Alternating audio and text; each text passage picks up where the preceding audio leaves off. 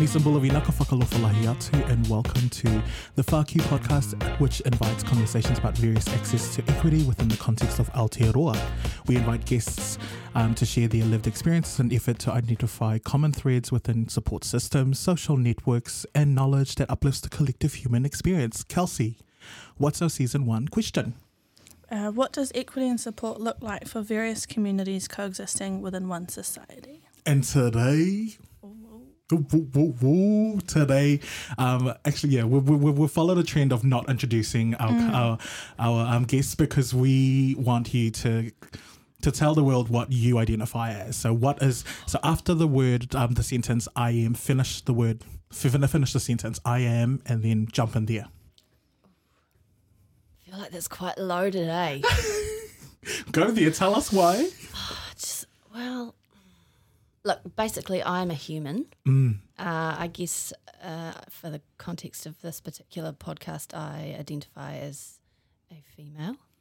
I am married to a man. I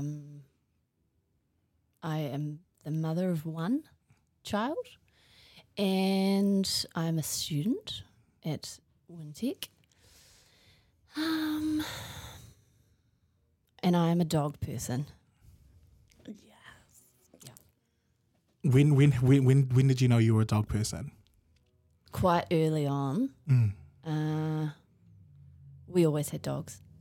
Yep. And I find that I talk to dogs a lot. I'm that crazy person that's like, hello, how are you? To random dogs as I'm walking down the street.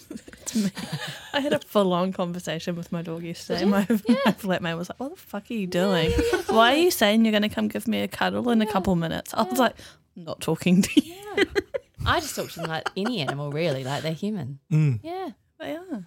Yeah, I think they understand a lot more than we give them credit for. Yeah. And sometimes I'm the 100%. only one at home, so, it's better than talking to yourself. Oh, I don't know. I like talking to myself sometimes. Yeah, sometimes there's moments of clarity during that, eh? See, I like that you say moments because they are exactly that, moments. Yeah. Yeah, so no, that's me in a nutshell. And your pronouns?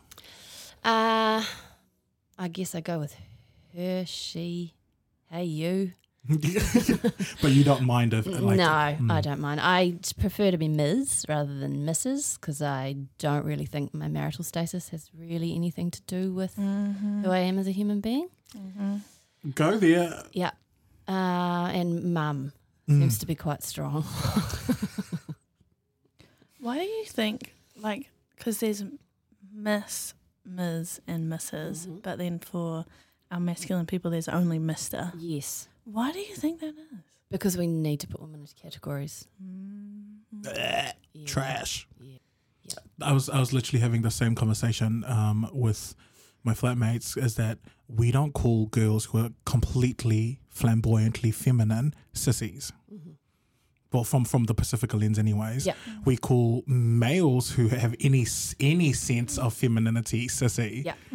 Or pufta or any of those other really buzzwordy I'm like, you're so intelligent with your buzzwords. You heard it from your friend and now you're using it. Without even really having any idea about what it means. You're just copying it. Yeah. But yeah, so I feel like it's so on the same walk of being like Miss, Ms, Mrs. I mean, and some people love it. Like, they're really proud to be Mrs. whatever. And it's not that I'm not proud to be married to my husband. It's just that it isn't actually my identity, isn't that. Yeah. We're not even married on Facebook. Oh, shit. Oh, it's not official then. No, I know. It's not official. He's asked a couple of times. Wait, so there's like the physical proposal in real life, and then there's the internet. I'm like, you haven't made it there yet. No, we haven't. Yeah. I think also traditionally, the Mrs. was an ownership Yeah, thing for totally. men. Yeah. Of that's my wife. Yeah. Not, we are partners. Yeah. It's fucked up. Property. Yeah. Yeah. I mean, that's a whole nother podcast in and of itself, isn't it? Yeah, just a little. Just a little. Yeah. All right, so tell us about the different communities and community that you either still belong to or used to belong to, and so tell us about that and your I journey through have been that. thinking about this a little bit to try and think of a way to to verbalize it in a logical way. So I grew up in fairly conservative Christian environment. Although in saying that, my parents weren't like super consistent churchgoers, but they were in their early 20s and then did the classic use them up, chew them out, spit them out, scenario. So they kind of said sayonara, but I kept going, and I think largely that was so I could be part of a community of teenagers and stuff like that. So I grew up pretty strong in the 90s in the purity culture, which is interesting. It really forms a lot of your views of the world and of sexuality, and I guess we'll probably talk about it a little bit more later, but it's got a very long reach. Yeah, so I grew up in that sort of scenario. In terms of my community, I kind of, and I think I talked about this with you guys a few weeks ago, I don't really know necessarily that I have one. I've never been that person that's had like that super tight group of friends that you just always hang out with. Like I never really found that. I don't think that's a problem. It's more just that I have lots of people that I am friends with or what have you that fit into loads of different spaces. And like the idea of having a party just freaks me out because having to mix them all together, it's actually super awkward. Yeah. And really, I know that it's not up to us; it's up to people to talk to each other.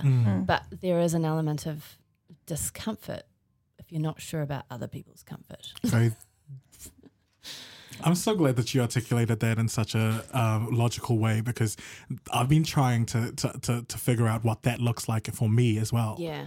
And it's hard. Like I feel like you nailed it on the like you nailed it, because I have a eclectic group as well. And I feel like all of them hanging down in the same space. Yeah, it's not even necessarily that they won't like each other or that what have you. Go there. It's just more that you're like, well, what do you guys even have in common? But I guess they have me in common, which it could be enough.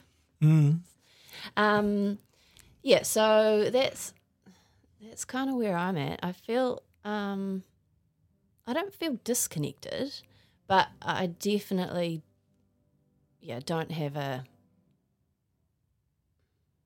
tribe or something. I don't know. Our family, we're pretty close to our families. My in-laws actually live on site with us, which is awesome for our son because he gets lots of engagement in that with them. Yeah, I think that's as far as I can go with that without just warbling on. No, that's good. Do you think that you're alone, or do you reckon there's a whole community of people who actually don't feel like they're actively a part of our community? And because I feel like, in saying that as well, I heard that you can hold space for a lot of different people, but do they hold space for you? Yeah, I think they must. I mean, for the most part, I think I'm probably one of those people that completely overinvests in relationships. And then what does that mean? I feel like you me and Kelsey just took like one big breath, I can identify with that. Go there. So probably traditionally I've overinvested and then been let down, not because of anything the other person did, but because my expectations of the other person were that their expectations were the same as mine, which actually wasn't fair to them. Because we probably never really had a conversation about that. Yeah.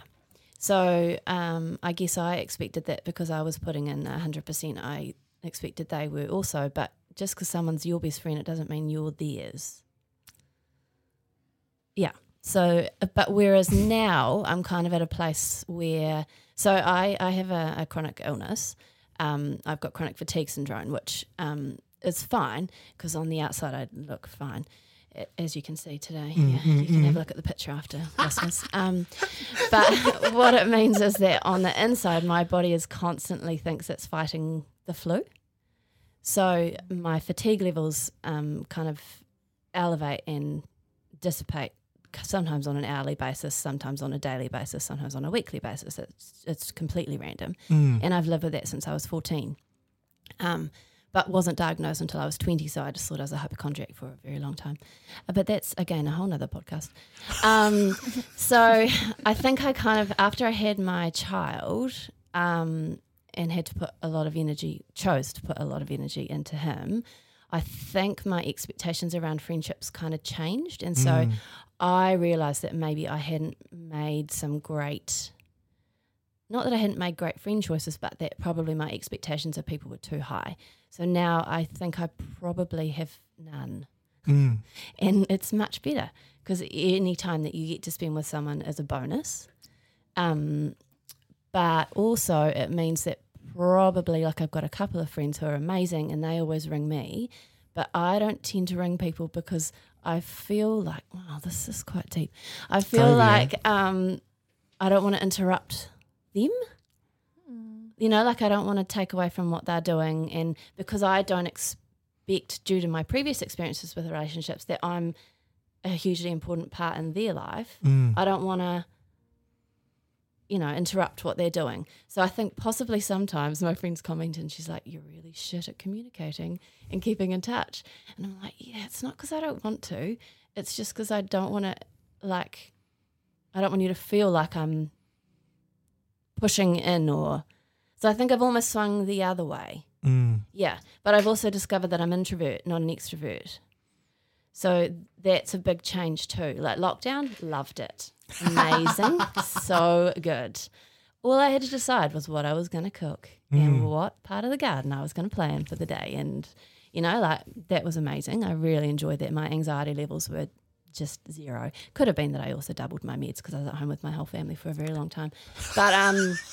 But for the most part... We're going to skip that. We're going to skip that. Yeah, for the most part, I really enjoyed that because it was just, you know, this little thing where everything was just what it was. Yeah. And I feel like for me as well, I'll have to agree with you, lockdown for me stripped away everything that I didn't need to worry about. And it really did make me analyze about what I was putting on my plate and what I actually needed on my plate versus what I overloaded it. And I'm like, I feel like I've got like levels, like I've got like 5 levels to my plate now where I'm like, I need to just break it all down to just the foundation. Yeah. And I think because I live with chronic fatigue, I'm quite picky about what I invest my energy in. And sometimes that means that at the last minute I'll just bail out of something because I'm actually too tired and I can't bring it, so I don't. And I feel like in some ways everyone else is kind of on that page now too, where they're like, actually, I don't need to put all this energy into filling up my weekend with all this stuff. And it's actually quite refreshing. And a lot of people have said, you know, I feel like suddenly all the pressure to be involved with this and do that and blah, blah, blah, blah, blah just isn't there now. And we realise that we don't have to be so busy, which is something I've always thought. I always have been quite frustrated with people who you meet and you're like, hey, how are you? And they're like, oh, so busy. Straight away, I just think, well, you've got really shitty time management skills. Like, to me, that's not a kudos. It's not like a, wow, you're such an important human being. Love that. It's just actually, you suck at saying no. Yeah. Or like prioritising what you actually want to invest your energy into. Yeah, totally. I totally get that. I hate when people say, oh, I'm so busy. I'm like, cool. Yeah. What do you want me to do with that? Yeah. Congratulations on overcommitting yourself. Yeah. Cool. Have fun with that. Honestly, I hate it so much. I'm in love with this conversation only because I've literally had to do a mental shift like within the last half year of like, instead of saying I'm busy, I'm like, I'm distracted. I'm distracted with all the things that I don't want to be distracted with. I'd rather be busy doing the things that I want to do. Yeah. And I've been telling everybody, like every time people ask me, I'm like, I'm distracted doing work stuff to pay my bills. Like I'm distracted doing like favors for other people when really I want to be, I'm like, I kind of want to be selfish. Yeah. And I say that because I feel like for me, I haven't been selfish enough, but I wouldn't like, don't take me out of context and don't come for me. Like, but I love the whole aspect of actually saying, what is it that's busy? And then it's like, when you're saying you're busy, it's like, I'm busy, which means I'm important. Yeah. When actually, I don't think the definition of busy is important. I think it's people say that they're busy so they feel important. Yes. Totally. Stop. They're not ready for this. They're not ready. No, you're absolutely right. Yeah, in my opinion. In my opinion, which governs the whole society. You just want to feel important. Yeah. Moving on. Yeah. Wait, so what support is there out there for help me again? Chronic fatigue. So none really. You basically, it's a label they give to people who don't fit in a box for any other illness. So I couldn't even tell you what my symptoms are now because I've been living with this for longer than half of my life. So my lived experience, I don't even know what the alternative is. Yeah, but it's so obviously diet, exercise, all of that kind of stuff has an impact on it. But what I find too is that I will be as tired from going for a walk as I will be from this conversation. So it's not just the physical, it's the emotional stuff that's really tiring as well. Yeah. Which is fine because I this is important and it's fun. So, you get a bit of a payoff. And interestingly, my child has only just figured it out. So I feel like I've done quite a good job for the last however many years. Because sometimes he'd be like, can we go and do blah, blah, blah? And I'm like, no, I actually just need to go home. I'm really tired. And then he said to me maybe a month ago, he's like, why are you always tired? And I was like, well, I have this thing and blah, blah, blah. And he's like, oh, okay. And then something or other the other day came up too because he has to take medication every day.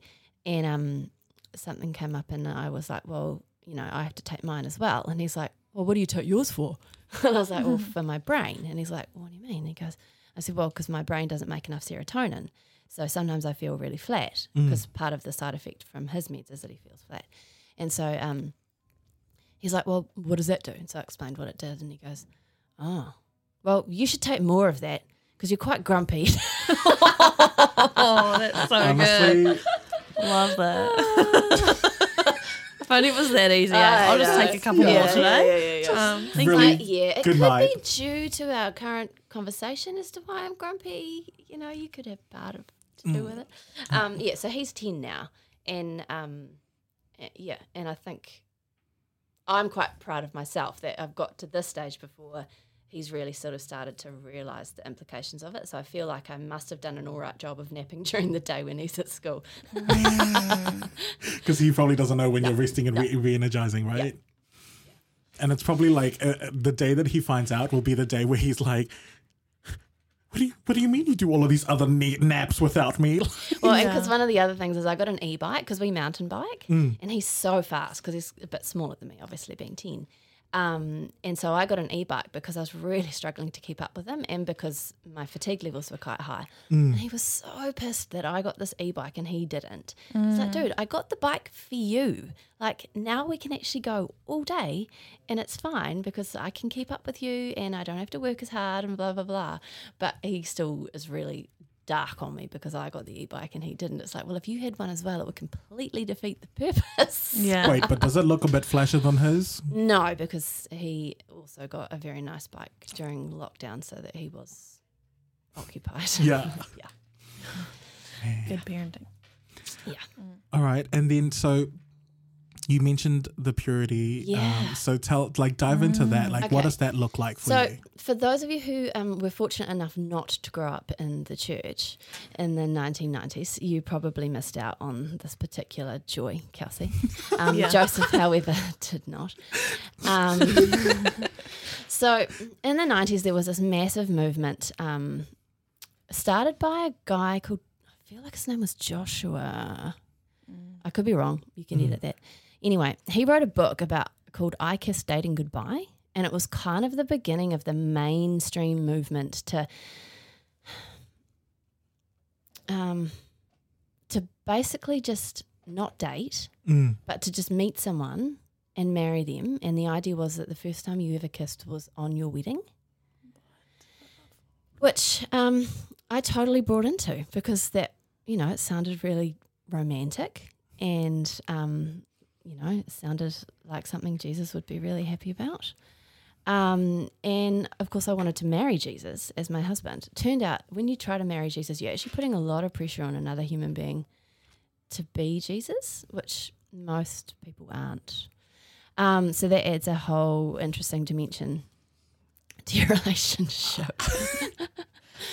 I love that you explain these multiple complex situations and just such a lovely, lighthearted.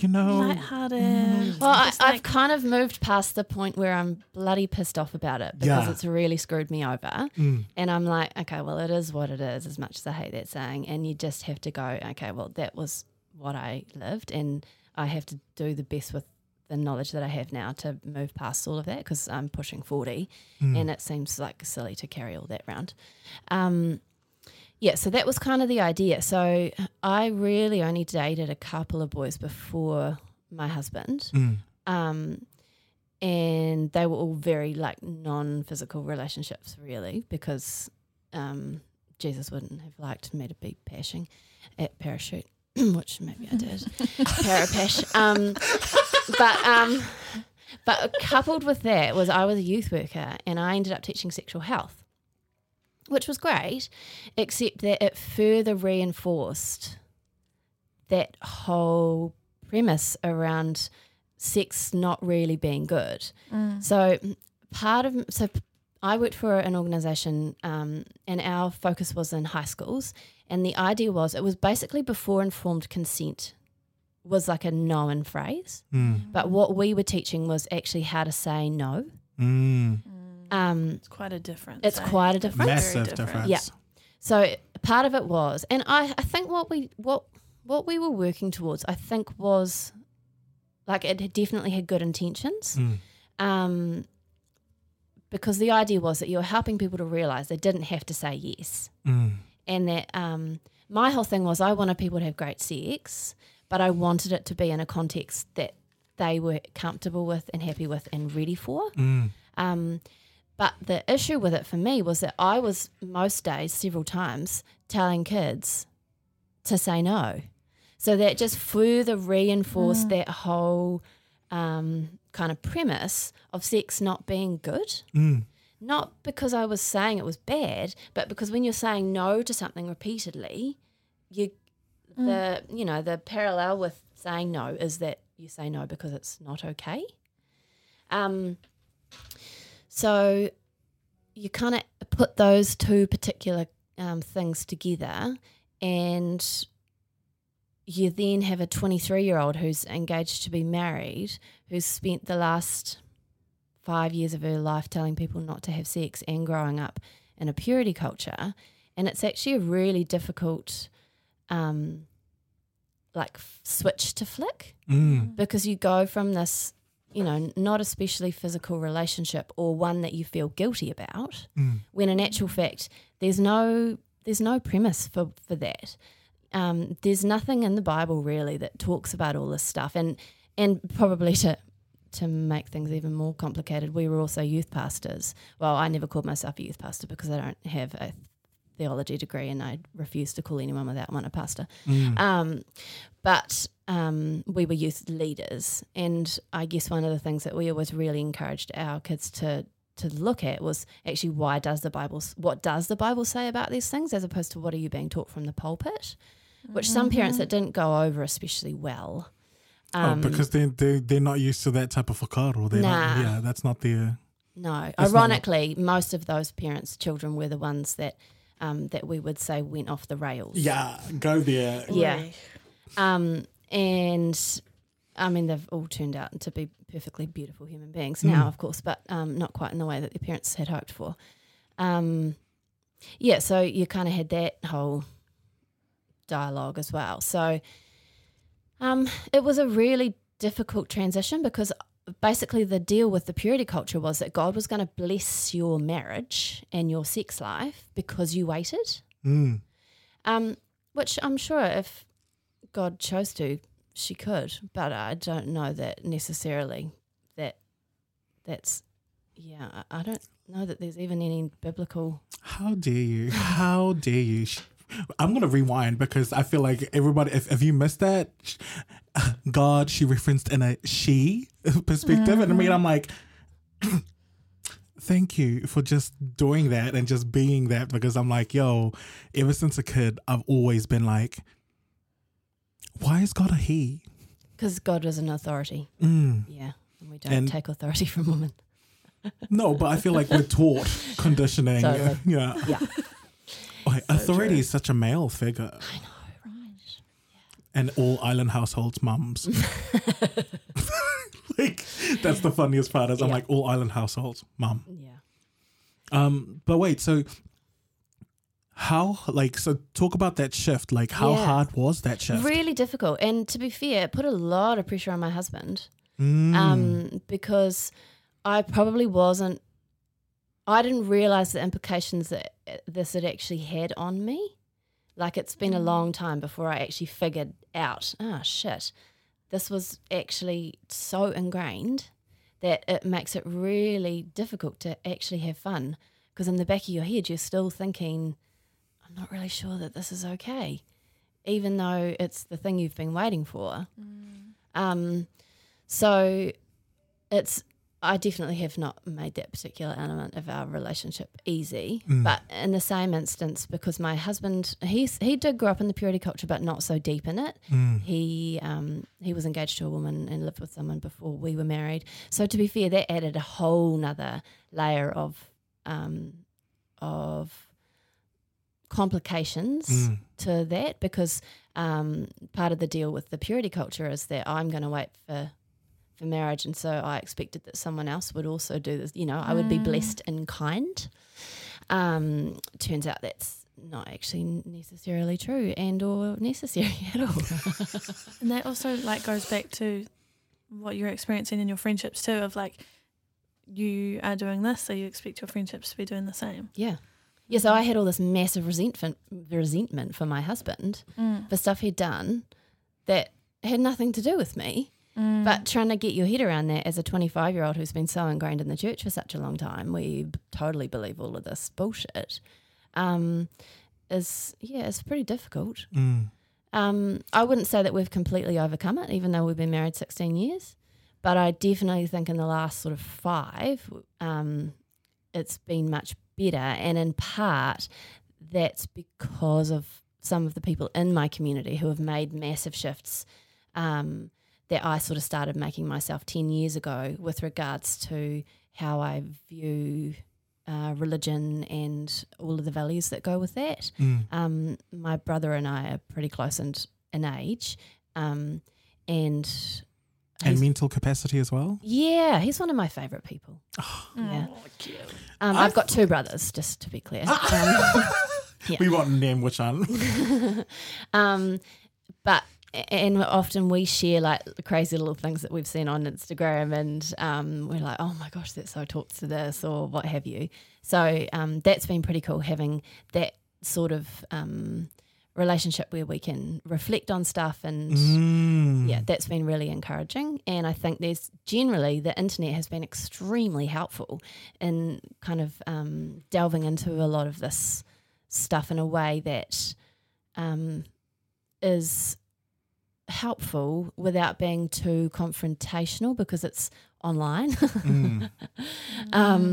Because one of the most difficult things I think is actually so I guess the technical term for kind of where I am at with my sort of thoughts around religion and Christianity in particular is that I have gone through a process of deconstruction, which can be quite difficult because usually the people around you are not also deconstructing. And in my case, it probably took another 5 years before people around me also started doing a similar thing. So it's quite, for me, I tend to be one of those people that just needs to offload all the shit that's in my head, and sometimes I forget that the spray from all of that actually, lands on other people and might burn them a little bit.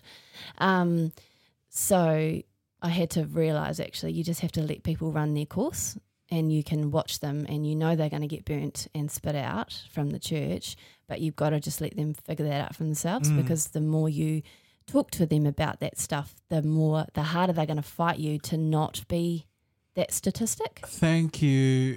Can you just say that one more time? I feel like that as a whole concept, we need to amplify that, because the more, like, I've had a struggle with that as well, like just trying to meet halfway. Yeah. I think sometimes you can't. Nah, you're right. Just actually have to just watch it, and you're like, okay, I know I'm going to be there at the end, and at the moment they might not really like me very much, so I'll just keep my mouth shut and just wait.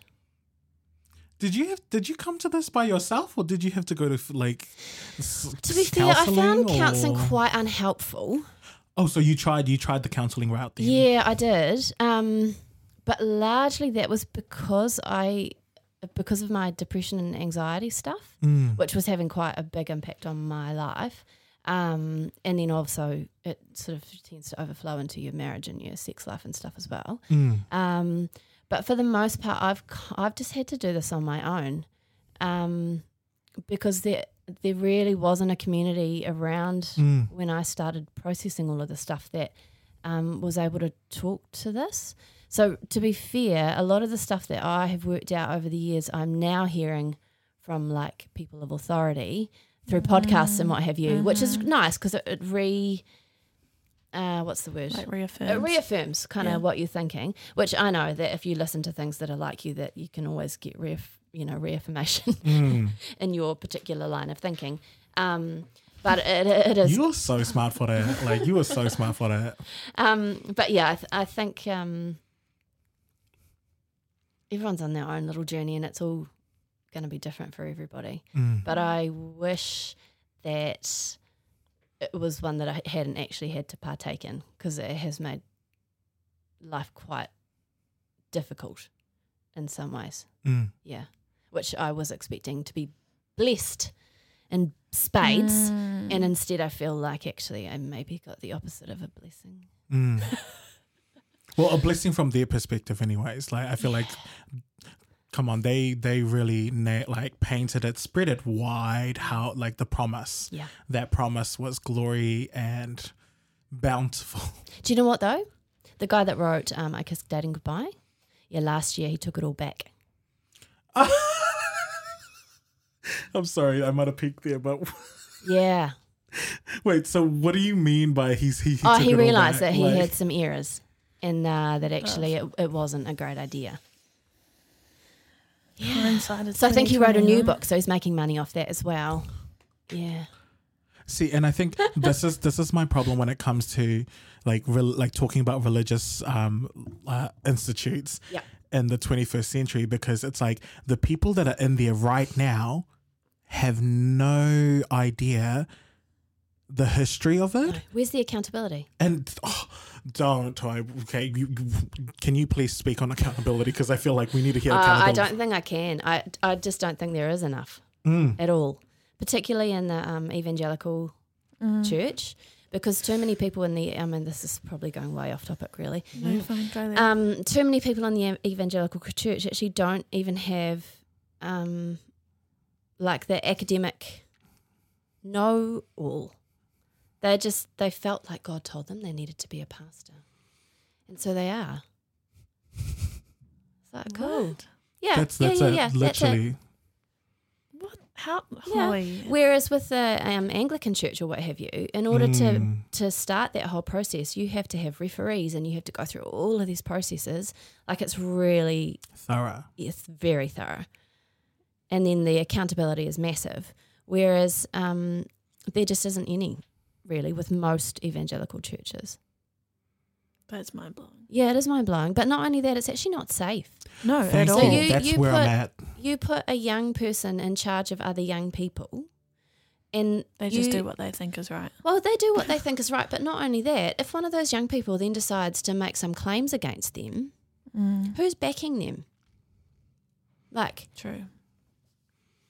Yeah, I think it's actually, potentially it might have gotten better because I've been out such a long time now. But then in saying that, I've still seen family members over the years be involved and just had to sit back and watch. And as much as I have been able to maybe kindly, if I could, sort of make suggestions around, hey, you know, do you see someone? Do you have accountability?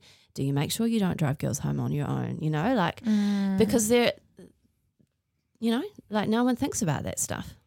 No, because it's a church and everyone thinks it's all like, you know, it's safe. I think church has a veil of safety. Yeah. And that veil 100%. Is too strong. Yeah.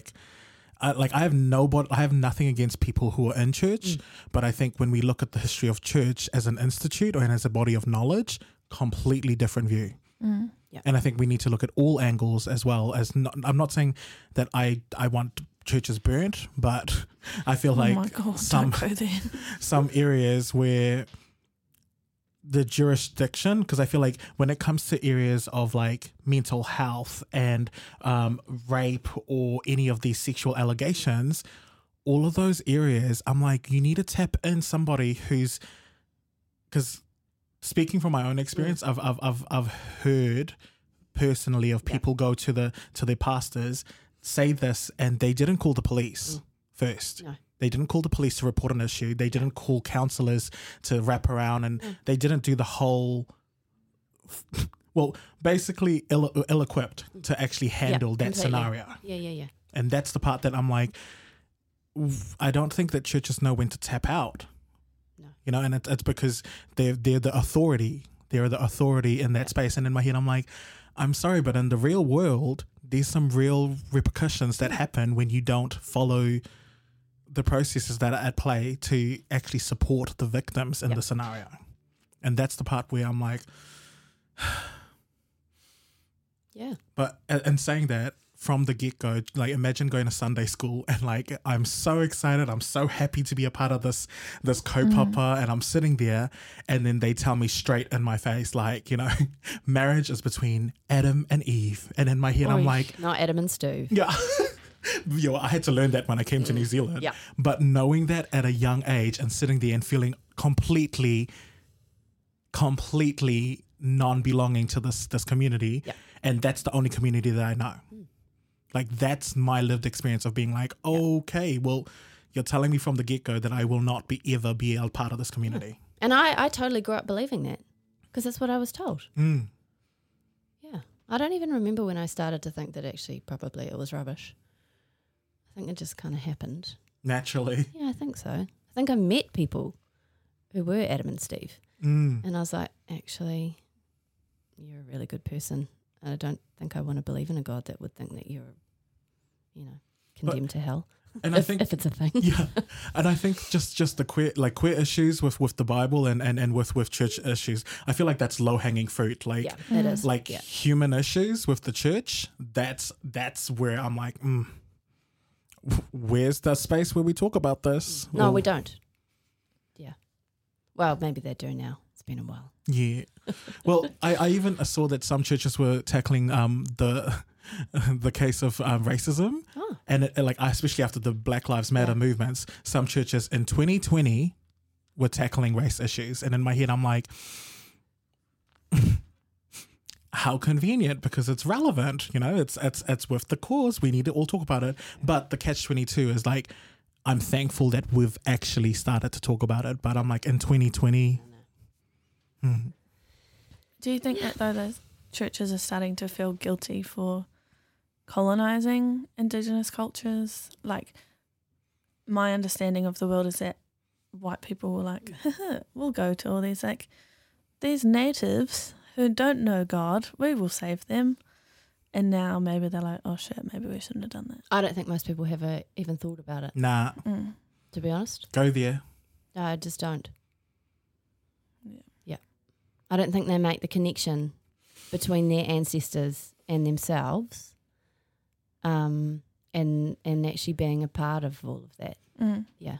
Because religion is only in, Western religion is only in New Zealand because of because of colonization. Yeah, of course. Yeah. military, missionary, and the masses. Yeah. That's how they colonized a lot of indigenous folks. And the missionaries, like, this is the weird part, and it's like some missionaries actually were so freaking good and advocated for the indigenous folk and learned the language and actually had a heart for the people. But the majority of the work that was done was to kind of erase and save the natives and the primitives. Save them from themselves. Go there. Yeah. Because they want to, like, our way of life is the best way of life. Of and we want to share that with the world. Yeah. You've talked about, like, religion. Just a little. Yeah. Do you think that there's a difference between religion and faith?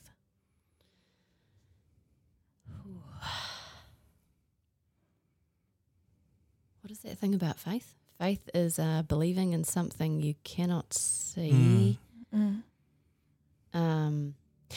Absolutely. I think there is. I think like religiosity in and of itself and faith are two completely different things.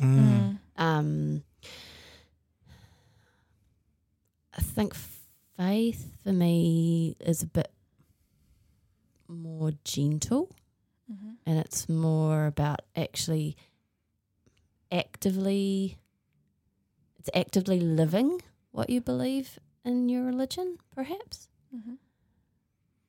If I zoom out and like jump into philosophical lands, I feel like everyone has faith and their recipe or their ingredients, which is the religious part. Because I feel like religious, from me, is like ritual or routine. So I'm like, having faith, everyone has faith.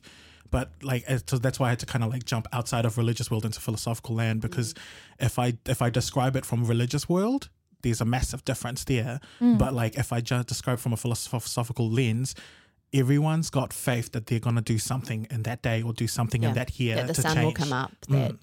And then the ingredients to that is the religious part, which is they're redoing things in a ritual or routine. And that part where I'm like, okay, I completely agree with you, because everyone's got faith in something. They just, like, I guess we don't want to attach it to religion because religion's got such a beautiful, complex background to life. But and say, like, going back to what you're saying, it's like religion, spirituality. What like, is there a connection there? Is there faith and spirituality?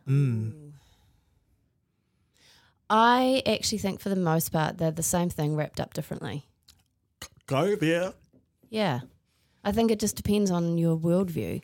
So some people think of themselves as spiritual. And often I think people who think of themselves as spiritual don't have a connection to the like church in the same way. Whereas people with some sort of a church-based connection would think of themselves as having a faith. Yeah. I identify with that. I think that I'm more of a spiritual person, and my experiences within church is quite limited. So what would your current standings be? Like, would you be an atheist, a believer? Like, where are you in that current space? I've tried a few times to put myself in a box, just because it seemed like the cool thing to do. But I haven't really found one that fits. My dad always said he really likes Jesus, but he's not too keen on his friends. That's brilliant. I feel like I want to hang out with your dad. Can we talk to your dad? Yeah.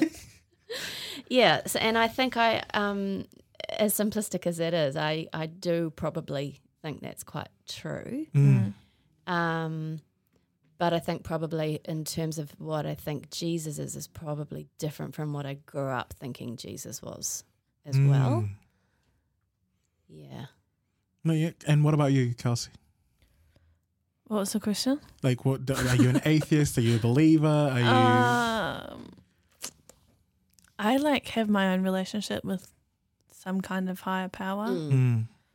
And I don't try to label it. It's just what it is, and it changes and it's fluid. And sometimes I'm more engaged with it than I am at other times. Yeah, that sounds pretty awesome. Yeah. And it doesn't always have to be some kind of spiritual higher being. Like recently I've been really enjoying the atmosphere or like the vibe of when I'm just like doing mahi on my computer, but I have like all my candles lit and some incense going. And that's just kind of like a mental like chill space where I can just be. Yeah.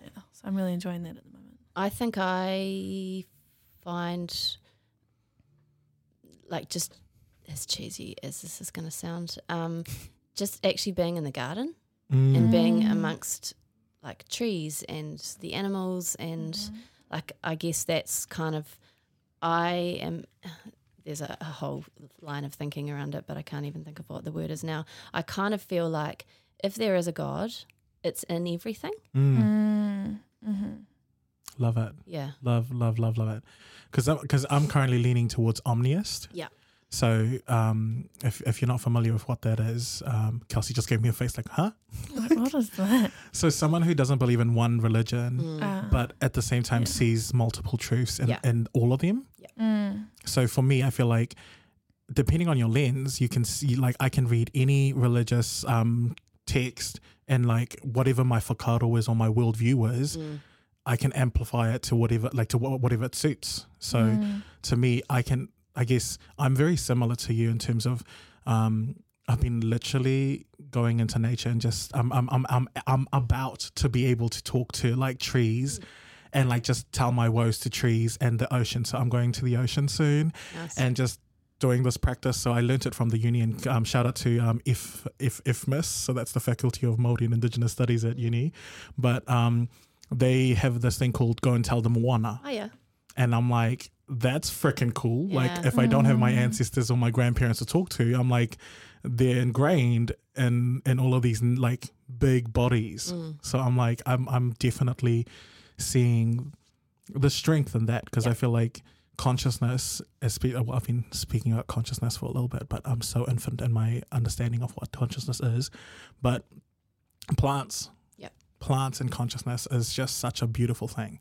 And I love the fact that I've slowly dived into that space, but it totally backs, like, there's scientific evidence to back what you're saying. And there's lots of interesting Buddhist practices around all of that too. So Boom. But to kind of go back to the original purpose for your podcast around sexuality, I guess where I'm at now is I have a 10-year-old child.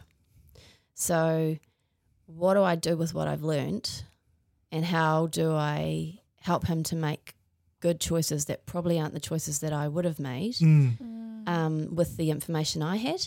So how do you cross that bridge and get to a place where, because I don't want to be judgmental of him, but I want him to have a good time that maybe I didn't have, but I need for him to be respectful of other people and be respected by other people. So how do we now develop a framework for me to be someone's mum who's going to now move into that space in the next however long? Yeah, I don't know the answer. So if you've got any, Joseph. No, but I feel like, that's such a massive, like, literally that's a fuck you topic, because to me, it's like, knowing all of these things doesn't make me feel better because I have to live in this space still. But then also the fuck you moment is, how do you transfer this, like, it's like succeeding generationally, the knowledge that you've learned without limiting your child or without choke holding them or being a helicopter parent. And I feel like, I like, thank you for bringing that to my mind, because I've always been critical of my mum, but then in my head I'm like, my mum wasn't the best equipped No, she person did what to be, she could with the information she had. And I'm like, you're totally challenging me, because I've always wanted to be a father. And in my head, I'm like, this question, literally, I am so clueless of. How do I transfer the knowledge? And is my knowledge and my hurt the actual knowledge and hurt that my child should take with them? And I would hope that mine doesn't take my hurt, but somehow figures out his own worldview around all of this, and is just a kind human being along the way. Turns out better than me. I feel like that's the number one goal. But also, what are your thoughts around coaching and being a mentor as opposed to being a parent? Or do you think that that's the same thing or should be the same thing? I think it depends on your kind of philosophy on parenting. True that, actually. Yeah. I often say to my child when he's like, no, I don't like you. And I'm like, well, I didn't have you so I could have more friends. That's brilliant. That's amazing. Yeah. That's so good. Can we have more parents that are just straight up like you? Because I'm like, I feel like you're literally leading in parenthood right now because I'm like, you're just honest. Yeah, so I don't know. I think it depends on, because obviously in my case, there's two parents. So we have to try and figure out how to make that work for both of us, for him. Poor child. All right, so what are topics in the whākī that have been sitting there for you that you want to bring out to the front? Maybe you can tell me if this is relevant, but how to be kind to our guilt and our shame, probably.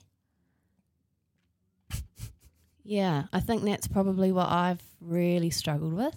And I would like no one else to have to do that, because it's actually not really fair to the other human being that you're engaging with, because you put all your shit onto them, and it's a lot for them to take on. And challenge how you think about stuff, because it might not actually be right. Yeah. Love that. I'm in love with the both of those. I feel like the first one really hit home, because we don't, like, I feel like society in general, this is something that we really are like, hey, you're cool and all, just don't show me your shame or your vulnerability. Yeah. Oh, so often. Like, I like you in a package deal. So you come with like, you for me, this, and this, and you can't be anything else. Or like, if you do come to the table with that guilt or that shame, then often I find people feel like they're being a burden rather than being like a whole human. Yeah. Yeah. And that's like going back to what you were saying before around not showing up because you don't want to put on a face or put on. I don't know how to show up for other people if I can't show up for myself. Yeah. And I feel like if I can't show up for myself, for damn sure I'm not going to go and be vulnerable in front of all these other people who expect this certain Joe. And in my head, I'm like, Joe ain't ready to perform today. Okay, Joe's sick. Yeah. I think that's where it's really important to find your people where you can be your whole self. Yeah. And I think sometimes too, what I've discovered in terms of my kind of my journey around like mental health and stuff like that, is I've had to just remove the stigma for myself and actually just talk about it to people and not be embarrassed and just go, you know what, actually this is me, and yep, I did double my meds during lockdown and it was really helpful. I was like Teflon. It was amazing. And just be real open about it, because more often than not, other people will probably feel really similarly, but they don't know that you've also been struggling with this for like 20 years of your life. Because you take the meds and everything's fine. True that. So I think just actually being vulnerable about it to anyone who's willing to listen, because I'm not, starting a Facebook group about it or anything, but, just actually being honest about stuff when people ask you, say, yeah, well, actually, this is my reality. All right. Does it help you? True, because I feel like, well, for me, storytelling is beautiful, and I love hearing people who are authentic and just go there.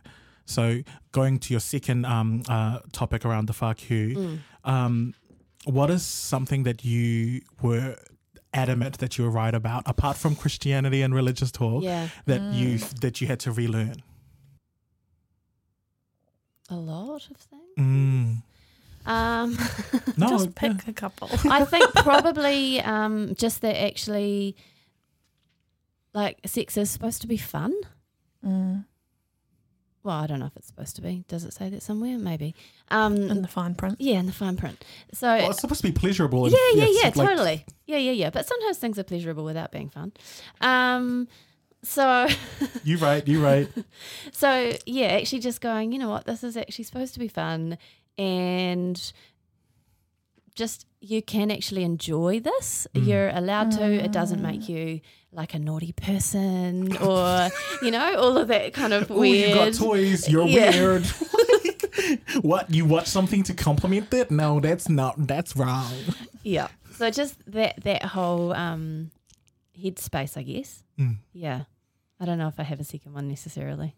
No, that's good. I feel like when you said there's a lot, it really does coincide with a lot of other guest speakers who just say that they've really tried to relearn themselves through different spaces and places. And I think what you said about critically analysing your thoughts to see if maybe they could be wrong or maybe the recipe could be wrong. And in my head, I'm like, I'm still challenging myself through that and the whole decolonizing process.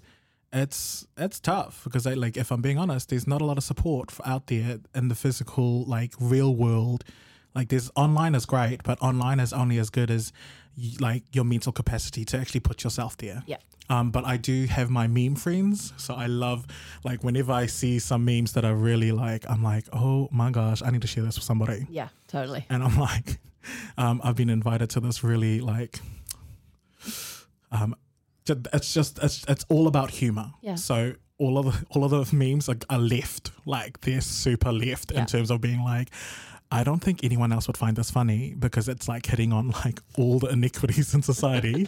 But somehow I'm like, this is the funniest shit ever.